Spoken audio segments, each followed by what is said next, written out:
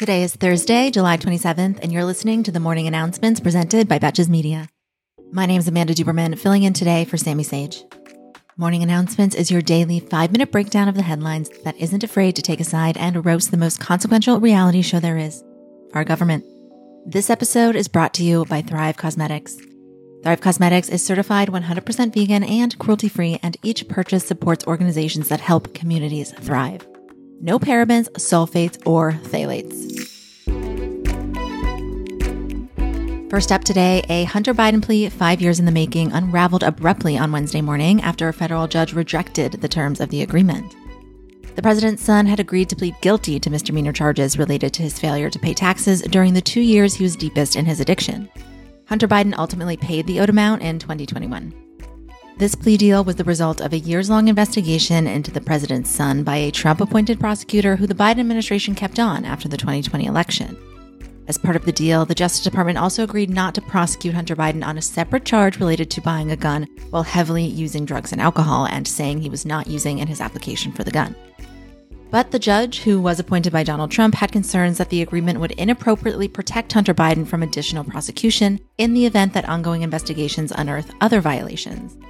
As we know, the GOP is desperate to find evidence to validate Donald Trump's counterfactual and eventually impeachable attempt to prove Hunter Biden used his connections when serving on the board of a Ukrainian energy company. When the prosecutor assured the judge that the deal would allow for later prosecution, Hunter Biden's lawyers said, that's not going to work for us. That's not what we decided, and tried for 3 hours to come up with a new deal before the president's son pleaded not guilty.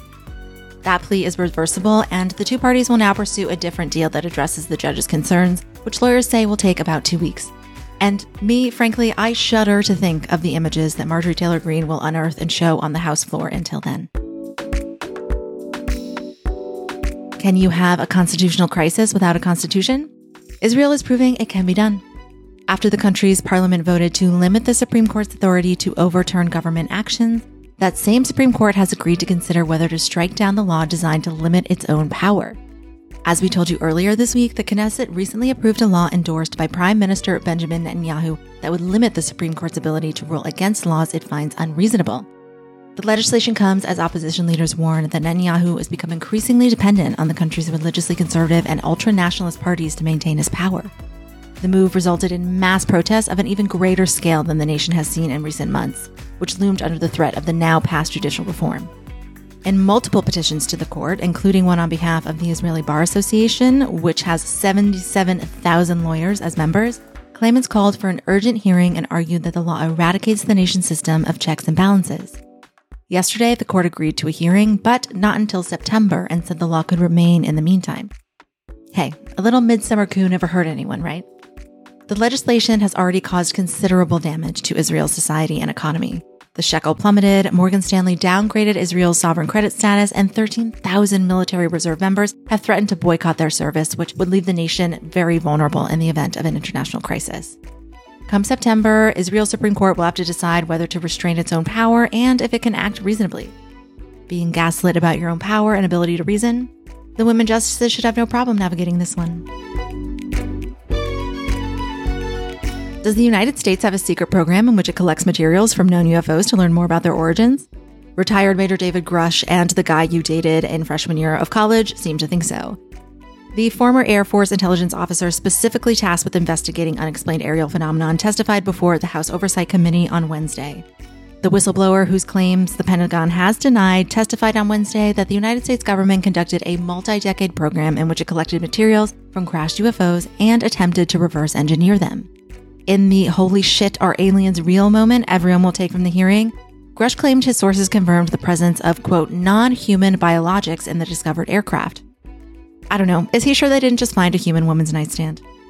Grush did not personally see evidence of the program and declined to offer any specifics, but said, quote, I was informed in the course of my official duties of a multi-decade UAP crash retrieval and reverse engineering program to which I was denied access.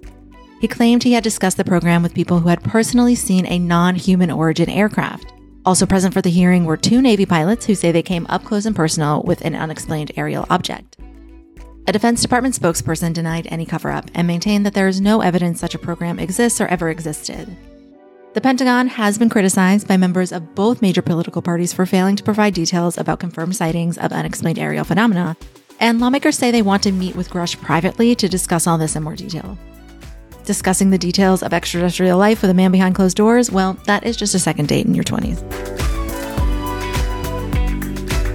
Finally today, Senate Minority Leader Mitch McConnell appeared to suffer a health event during a press conference on Wednesday. The 81-year-old, who's experienced health problems in recent months, abruptly stopped his sentence mid-thought and was unable to continue before his colleagues escorted him away from the podium. The senator from Kentucky returned about 10 minutes later to finish the conference and simply said, quote, "I'm fine," with an aide telling NBC that McConnell, quote, "felt lightheaded and stepped away for a moment."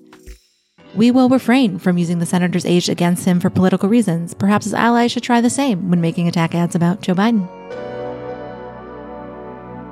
Thank you for listening to the morning announcements brought to you by Betches Media, and thank you again to our partner, Thrive Causemetics, who makes my absolute favorite mascara.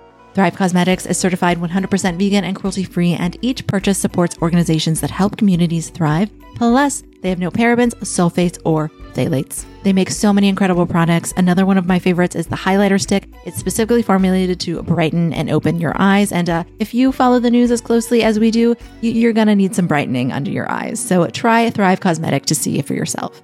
Right now, you can get an exclusive 20% off your first order when you visit thrivecausemetics.com/morning. That's Thrive Causemetics, spelled CAUSEMETICS.com/morning for 20% off your first order. Go get that highlighter stick and that mascara. Until tomorrow, I'm Amanda Duberman, and now you know what the fuck is going on.